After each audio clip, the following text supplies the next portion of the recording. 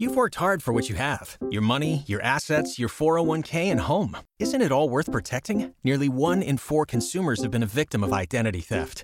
LifeLock Ultimate Plus helps protect your finances with up to $3 million in reimbursement.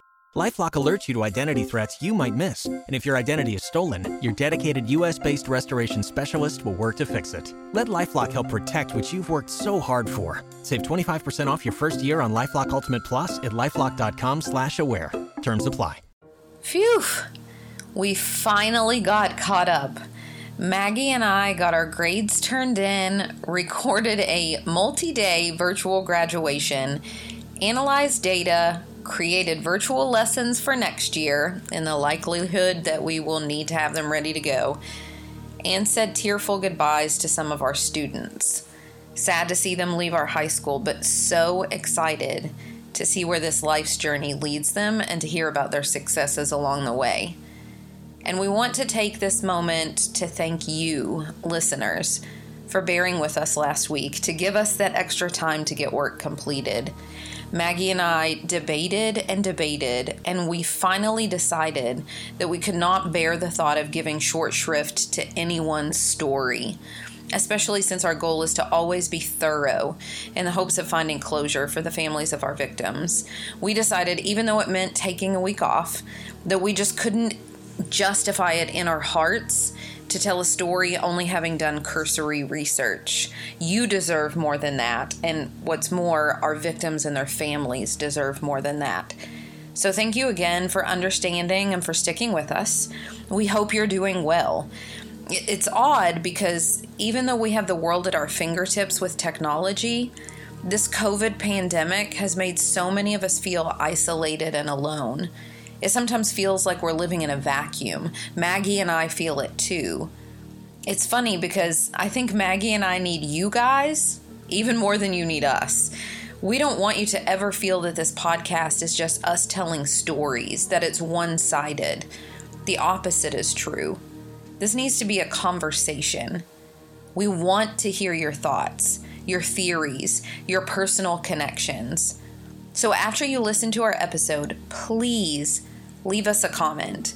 Go to the Coffee and Cases podcast Facebook page, comment on this week's episode or a past episode post.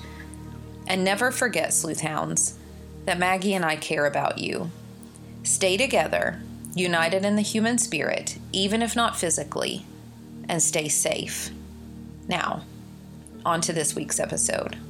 I can recall one time in 5th grade that I read a horror book. I do not know what possessed me to do it. I am not one who handles fright well, let me tell you. It was not a smart idea. The book was about a poltergeist that took over a home. The family who lived in the home had developed some kind of knocking system in an attempt to communicate with the spirit. Well, for months after finishing the book, nearly every knock or bump that I heard, I was convinced was the spirit from the book now inhabiting my house. Since then, I've not had good luck with horror movies either. The night after seeing The Grudge, I couldn't sleep because I kept seeing the girl with the hair all in her face, so I decided to read until I fell asleep. It was a book for graduate school then, so enough to put me to sleep. I had learned my lesson about reading horror by this point, but obviously not yet watching it. At about 4 a.m, I woke to the sound of water dripping in my bathroom.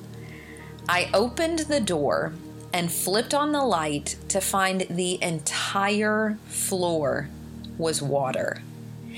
If you've ever seen the movie, then you know how terrified this sight made me. I screamed at the top of my lungs until my roommates Angie and Katie came running. Even though the next day I found out from a maintenance worker that a pipe above my bathroom had burst and the water was dripping through the vent in the ceiling, a logical explanation. I guess I've always had a hard time shaking, especially after all the books and the films, that something evil could be following me. It's a similar feeling that the topic of our case today couldn't shake. He was much more logical than I am, though. His fear was that something tangibly dangerous was at play. And perhaps he was right. This is the story of Richard Lancelyn Green.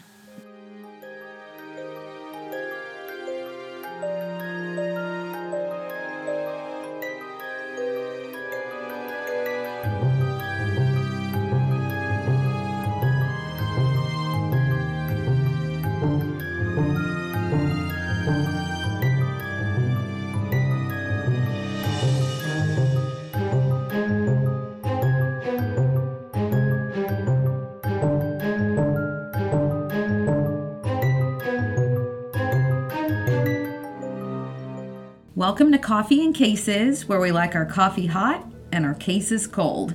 My name is Allison Williams. And my name is Maggie Dameron. We will be telling stories each week in the hopes that someone out there with any information concerning the cases will take those tips to law enforcement, so justice and closure can be brought to these families. With each case, we encourage you to continue in the conversation on our Facebook page, Coffee and Cases Podcast, because, as we all know, conversation helps to keep the missing person in the public consciousness, helping to keep their memories alive. So sit back, sip your coffee, and listen to what's brewing this week. Pulling up to Mickey D's just for drinks? Oh yeah, that's me. Nothing extra, just perfection and a straw. Coming in hot for the coldest cups on the block. Because there are drinks. Then there are drinks from McDonald's. Mix things up with any size lemonade or sweet tea for $1.49. Perfect with our classic fries. Price and participation may vary. Cannot be combined with any other offer. Ba-da-ba-ba-ba. Richard Lancelyn Green was born July 10th, 1953. The youngest of the family, his parents, due to his father Roger Lancelyn Green being a best-selling children's book author, exposed young Richard to famous authors like Tolkien and C.S. Lewis, who were friends of his father. The home in which he grew up had been a family estate passed down through the centuries. Now, however, the colorful carpets had lost their luster and the drapes had developed thin spots, but it didn't matter. Richard grew up surrounded by imagination. According to David Grann's article in The New Yorker, quote, intensely shy and with a ferociously logical mind and a precise memory, he would spend hours roaming through his father's enormous library, reading dusty first editions of children's books. And by the time he was 11, he had fallen under the spell of Sherlock Holmes, end quote. The stories enthralled him.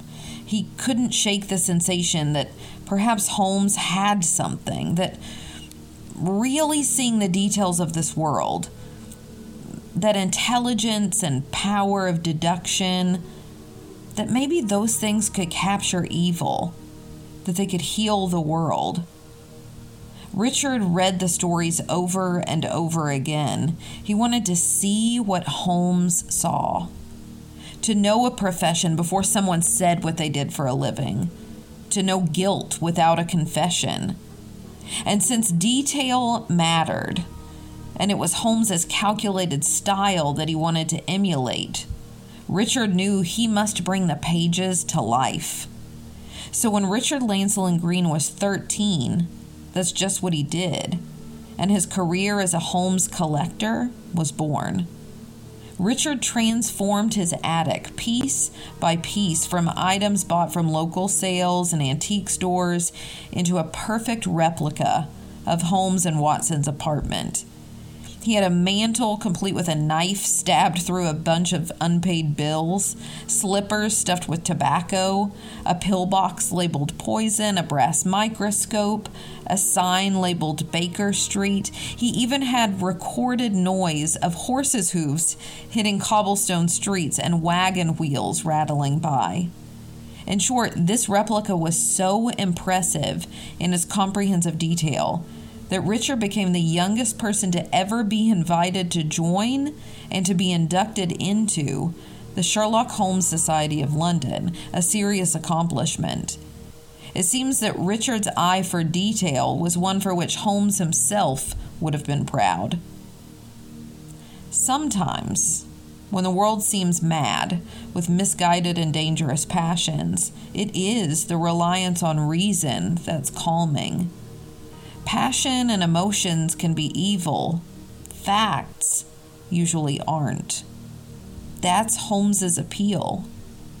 To illustrate, Gran cites in that same New Yorker article Edgar W. Smith's article entitled "What Is It That We Love in Sherlock Holmes?" to give us confirmation of that appeal. Quote, "We see him as the fine expression of our urge to trample evil and to set aright the wrongs with which the world is plagued. He is Galahad and Socrates, bringing high adventure to our dull existence and calm judicial logic to our biased minds. He is the success of all our failures, the bold escape from our imprisonment." End quote. For the members of the Sherlock Holmes Society of London, Holmes was real, and so was Watson. In fact, they even referred to Sir Arthur Conan Doyle, the one who penned the sacred writings, as Sherlock Holmes aficionados call the 4 novels and 56 short stories of Holmes, as merely Watson's literary agent. The stories themselves were one great puzzle, for which inconsistencies were not mistakes, but clues, ones you could figure out if you honed your powers of deduction enough. So after Richard graduated from Oxford University, it made sense that he was led back to those tales from his childhood that had never left him. He decided that he would write the best, most comprehensive biography of the author, or literary agent, for Holmes and Watson.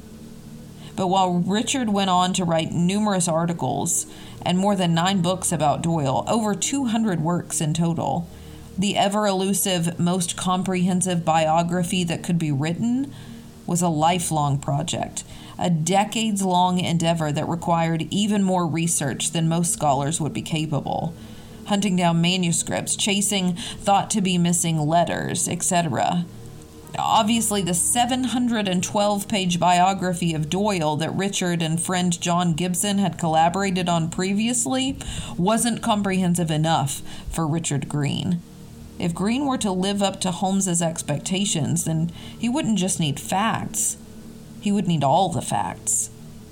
This biography, unfortunately, was never published by Richard Lancelyn Green, since his body was discovered in his apartment in 2004. However, the details surrounding his death just didn't add up. This was a true mystery indeed.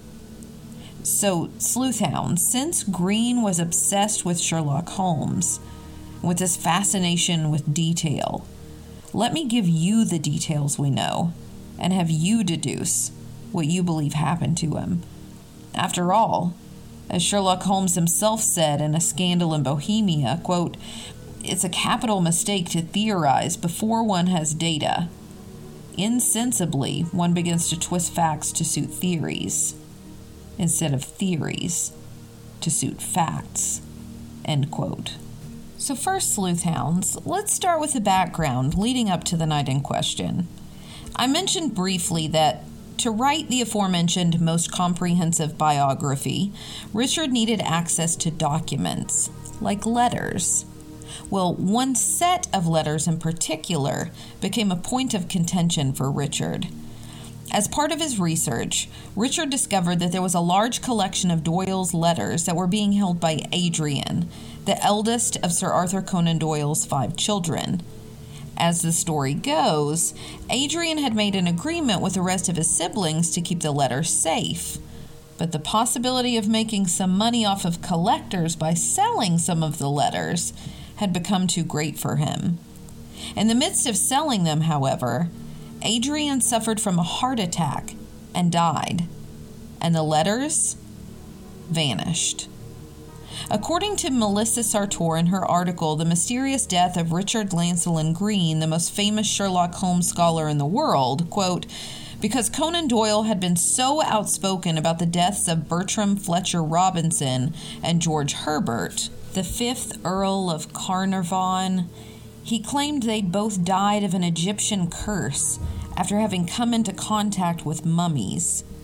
His son's death was seen by some as quite the coincidence. Had Conan Doyle cursed himself and his own artifacts with his ideas about spiritualism?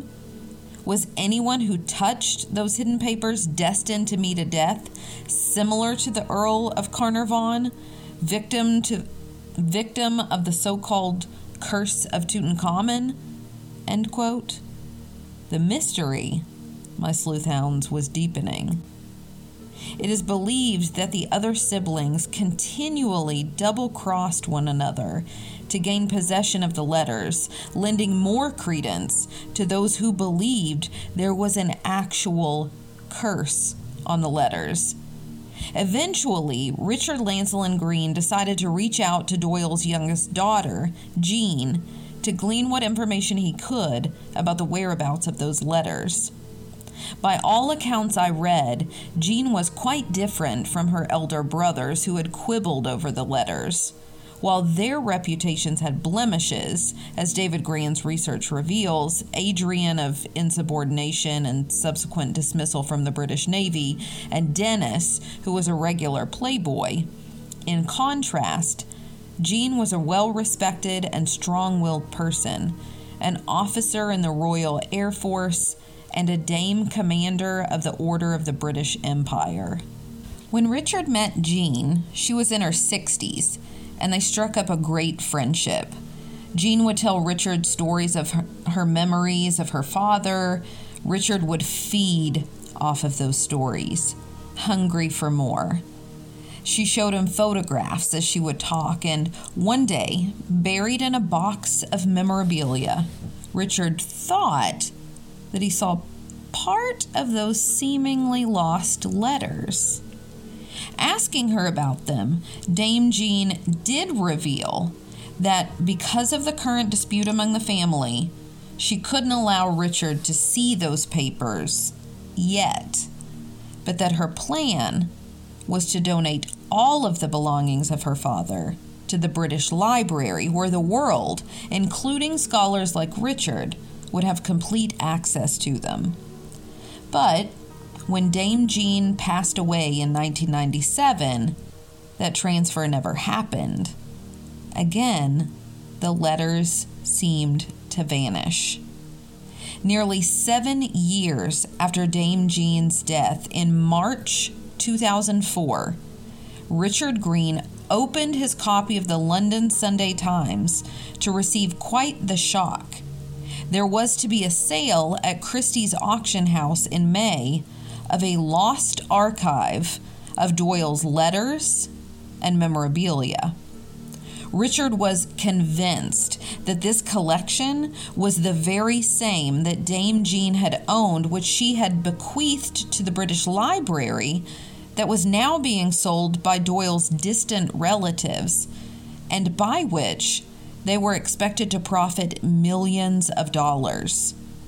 However, if those letters that Richard Green had yet to be able to read were sold to private collectors, he would likely never gain access to add the information to his biography, and the memorabilia would end up scattered across the globe, the highest bidder likely being an American collector. Besides, Richard knew that the sale wasn't supposed to happen, so he attempted to stop it. Richard went to the Sherlock Holmes Society of London, and he went to other organizations dedicated to Holmes, like the Baker Street Irregulars and the Doyleans. Anyone he thought could help, and he told them that the sale wasn't to happen as scheduled. Richard shared with them and with the London Times that he had a will to prove it. You see, Sleuthhounds, he had a copy of Dame Jean's will, giving all of Sir Arthur Conan Doyle's letters, diary entries, manuscripts, and writings to the British Library. His argument was that this sale was in violation of that will. With the help of those organizations Richard told, they even presented the case to members of Parliament and began to campaign to block the sale. Apparently, however, these were dangerous waters. and Richard began reporting to his sister, Priscilla West, that he had begun to receive threats. Richard Green even told a reporter for the London Times that something might happen to him, that someone was after him. He began to grow increasingly paranoid. He told his sister that he couldn't trust anyone, and he even questioned if she were who she said she was. Richard even believed that he had mentioned both the will and that the letters were to go to the British Library in a BBC interview that Richard had conducted years earlier, so he called up a friend to confirm.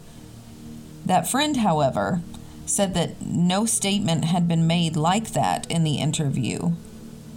Instead of believing the friend, Richard became irate and called the world Kafkaesque, implying a labyrinth-like distortion, even accusing his friend of conspiring against him. Such blasphemy sparked his friend to respond that Richard was, quote, losing it, end quote. The call was on the last day Richard Lancelyn Green was alive. In the hours before his death, Richard had also called up an old friend and an ex-lover. When that friend, ex-lover, arrived, Richard treated the gentleman to a meal at which Richard consumed nearly a full bottle of wine. When the meal was over, the two men had gone back to Richard's for coffee, which he insisted that they drink in the garden because Richard believed his apartment was bugged. This all after telling his friend on the way home that they were being followed by a particular car that Richard had pointed out. In the garden, Richard told his friend of the Christie auction and that he hadn't slept in several nights. But he also added that an American was trying to, quote, bring him down. The friend left, and later that night, Richard's sister Priscilla attempted to ring him, but it went to the answering machine, which, oddly, no longer had Richard's voice on it. Instead, it was an American voice, not Richard's British one on the machine. Now that was puzzling. After unsuccessfully trying to reach him several more times that night and early the next morning, Priscilla, thinking about Richard's paranoia, even the fact that he had given her a message with names and phone numbers of 3 individuals in case something happened to him, she decided to phone the police, who entered Richard Lancelyn Green's apartment on March 27, 2004, only to find him dead. Now, sleuth hounds, some details about the murder scene. There, in the midst of all the Sherlock Holmes memorabilia, they found Richard Green's body in bed. There was a wooden spoon near him and a half-empty bottle of gin. Green had died of asphyxiation.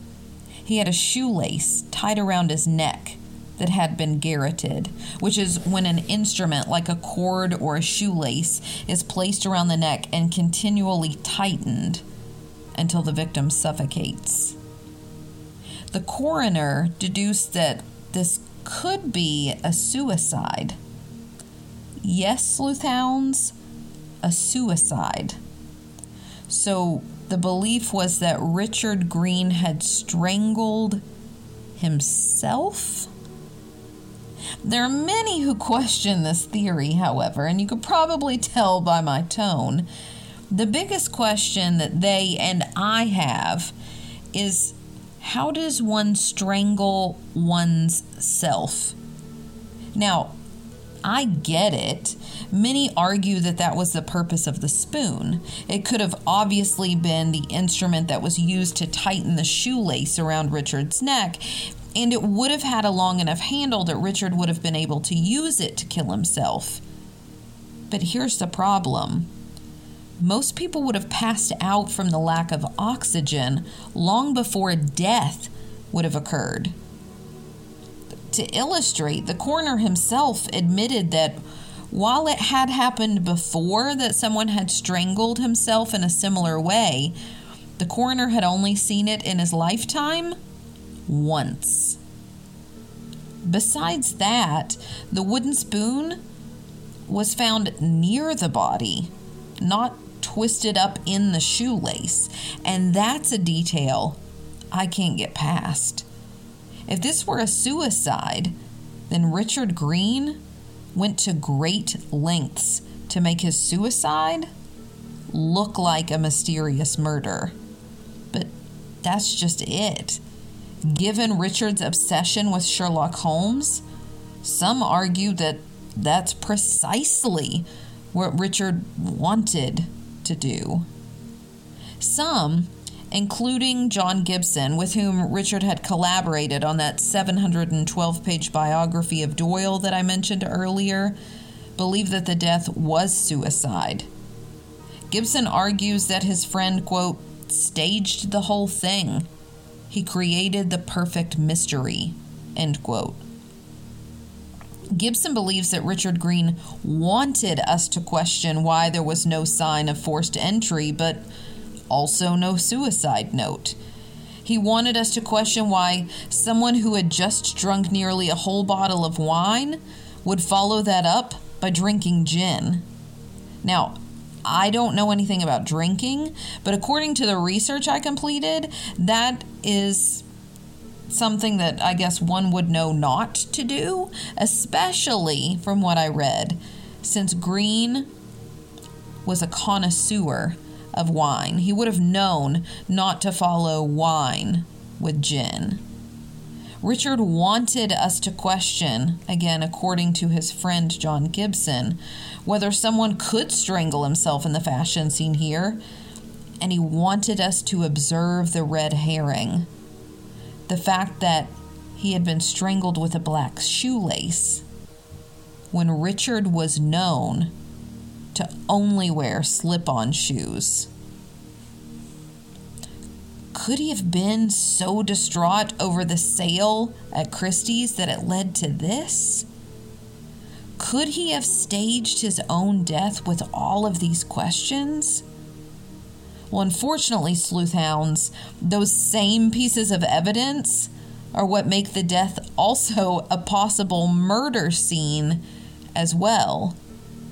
Thus, the coroner ruled the death as inconclusive. This could be a suicide, or it could be a murder. Just as there were those who were close to Richard who believe he was capable of staging his own death, there are just as many or more who argue that he would never do such a thing.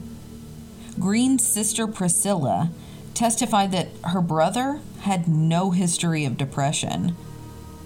Friend and Holmes scholar Owen Dudley Edwards believes Richard knew too much about the lost archives that were to be sold, and that someone got rid of him so the sale could continue.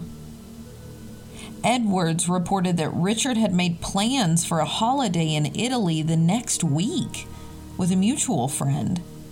Generally speaking, those who plan to take their own life don't make future plans.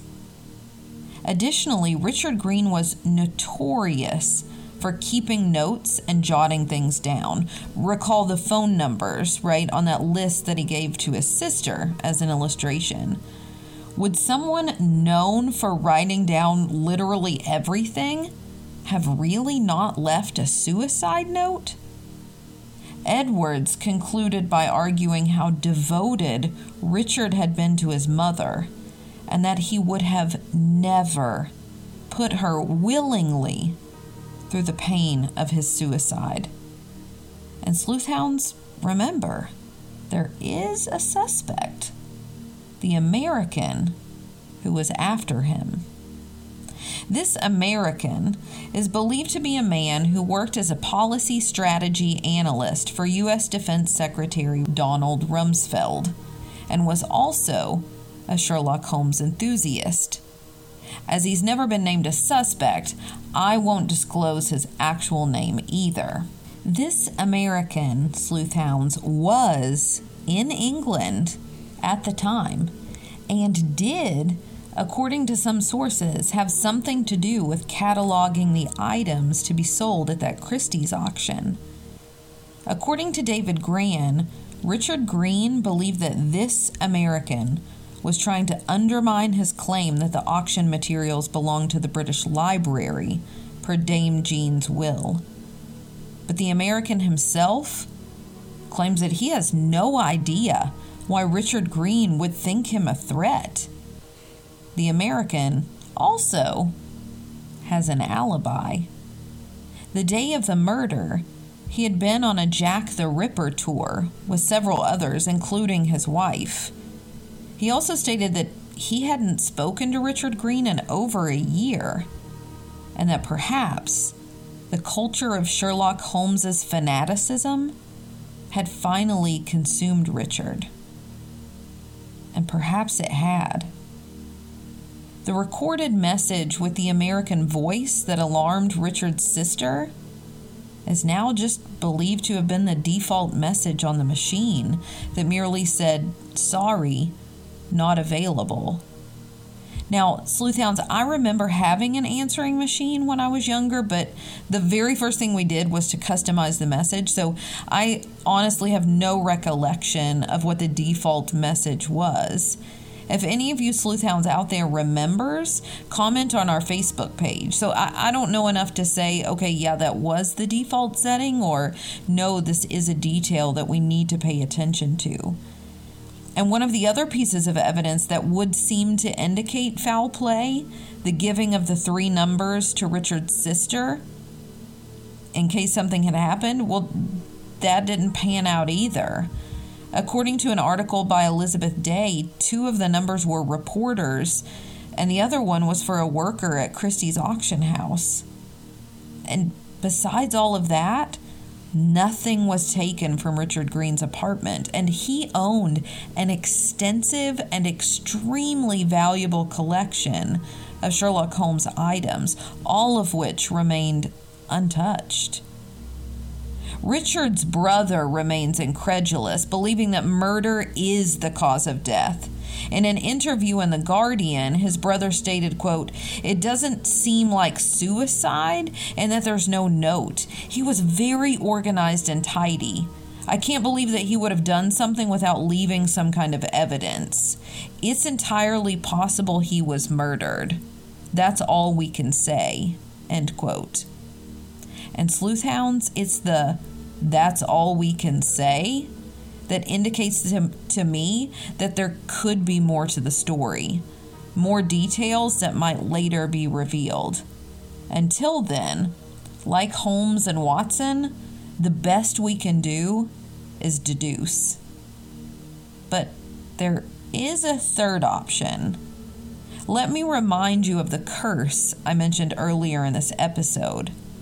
According to an article by Cato Conroy, it's believed that those close to Sir Arthur Conan Doyle were more susceptible to premature and mysterious deaths and or susceptibility to insanity. The curse, either the ancient one I mentioned earlier or the family curse at the center of Conan Doyle's novel The Hound of the Baskervilles, according to Conroy, that curse is linked to many throughout the years. Quote, "Almost all of the victims finding their ruin after dealing with the Doyle family inheritance," end quote.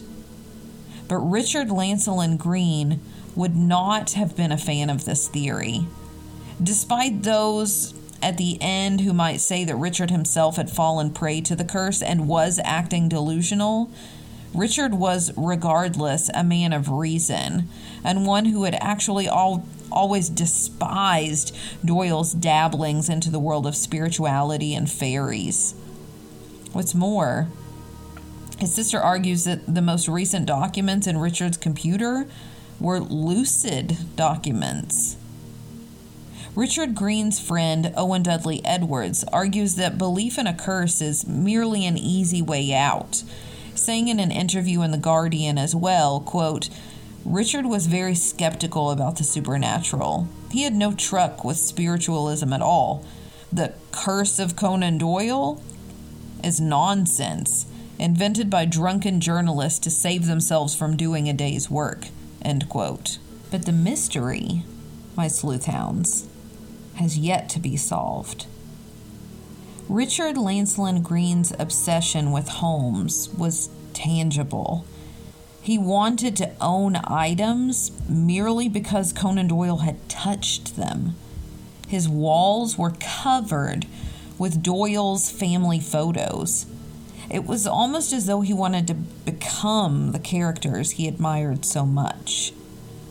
Richard even admitted in an interview in 1999 that his drive to collect more was insatiable. Quote, "It's self-perpetuating and I don't know how to stop," end quote. And he really didn't want to stop, at least not before having access to the materials that had been in Dame Jean's possession. He would do anything to get his hands on them. Sadly, Richard Lancelyn Green died for nothing. The most important items that Richard thought were set to be auctioned at Christie's as part of the catalog did end up in the British Library. Dame Jean had not included them with the rest of the paperwork, but had set them aside to go directly to the library. Richard would have had complete access. He would have been able to complete his life's work. Perhaps the most perplexing for those trying to solve this cold case is that Conan Doyle, while mostly writing stories where an apparent suicide was actually found to be a murder, did have one story of the opposite. The problem of Thor Bridge, in which a wife had been shot at point-blank range. All evidence pointed to one particular woman as the murderer. But the resolution? The wife had committed suicide and staged the scene to point the blame to the woman with whom her husband had an infatuation. The problem here, sleuth hounds, is which of these Sherlock Holmes stories provides the clue? Is it the one where it's a suicide that actually is a murder, or the one where there's a murder that's actually a suicide? Sherlock Holmes had said, quote, "To a great mind, nothing is little," end quote. But which little detail is the significant one? Or was this, like the inconsistencies the Sherlock Holmes Society of London tried to reconcile in the stories, and we, looking at Green's death, try to understand, just something that adds to the mystery? You see, if you're not careful, it can lead to one giant rabbit hole where one can easily get lost, a trap for the mind with no clear answer, a trap that Conan Doyle himself felt haunted by, with the inescapable nature of the Sherlock Holmes world being the curse itself. In 1893, Conan Doyle published The Final Problem, Sherlock Holmes' demise. In the story, instead of pursuing truth via deductive reasoning, it is Holmes who is being pursued by his arch nemesis. The two descended from logic to paranoia. However, Holmes fans couldn't let him die. So much so that Conan Doyle, years after the written death of Holmes, released the short story The Adventure of the Empty House, where he indicated that Holmes did not die, but faked his death to avoid an evil pursuit. Unfortunately for Richard Lancelyn Green, there was an empty house. And even though his death was real, he did give the world another story to add to the mythos of Sherlock Holmes. Again, please like and join our Facebook page, Coffee and Cases Podcast, to continue the conversation and see images related to this episode. As always, follow us on Twitter at Cases Coffee, on Instagram at Coffee Cases Podcast, or you can always email us suggestions to coffeeandcasespodcast@gmail.com. Please tell your friends about our podcast so more people can be reached to possibly help bring some closure to these families. Don't forget to rate our show and leave us a comment as well. We hope to hear from you soon. Stay together. Stay safe. We'll see you next week.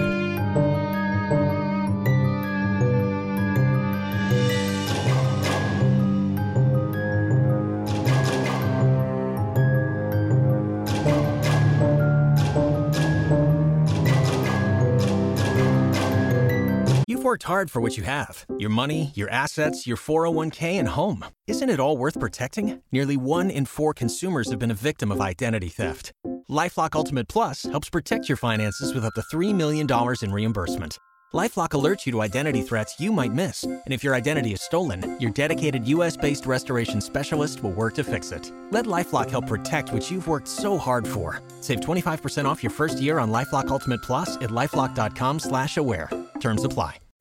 Pulling up to Mickey D's just for drinks? Oh yeah, that's me.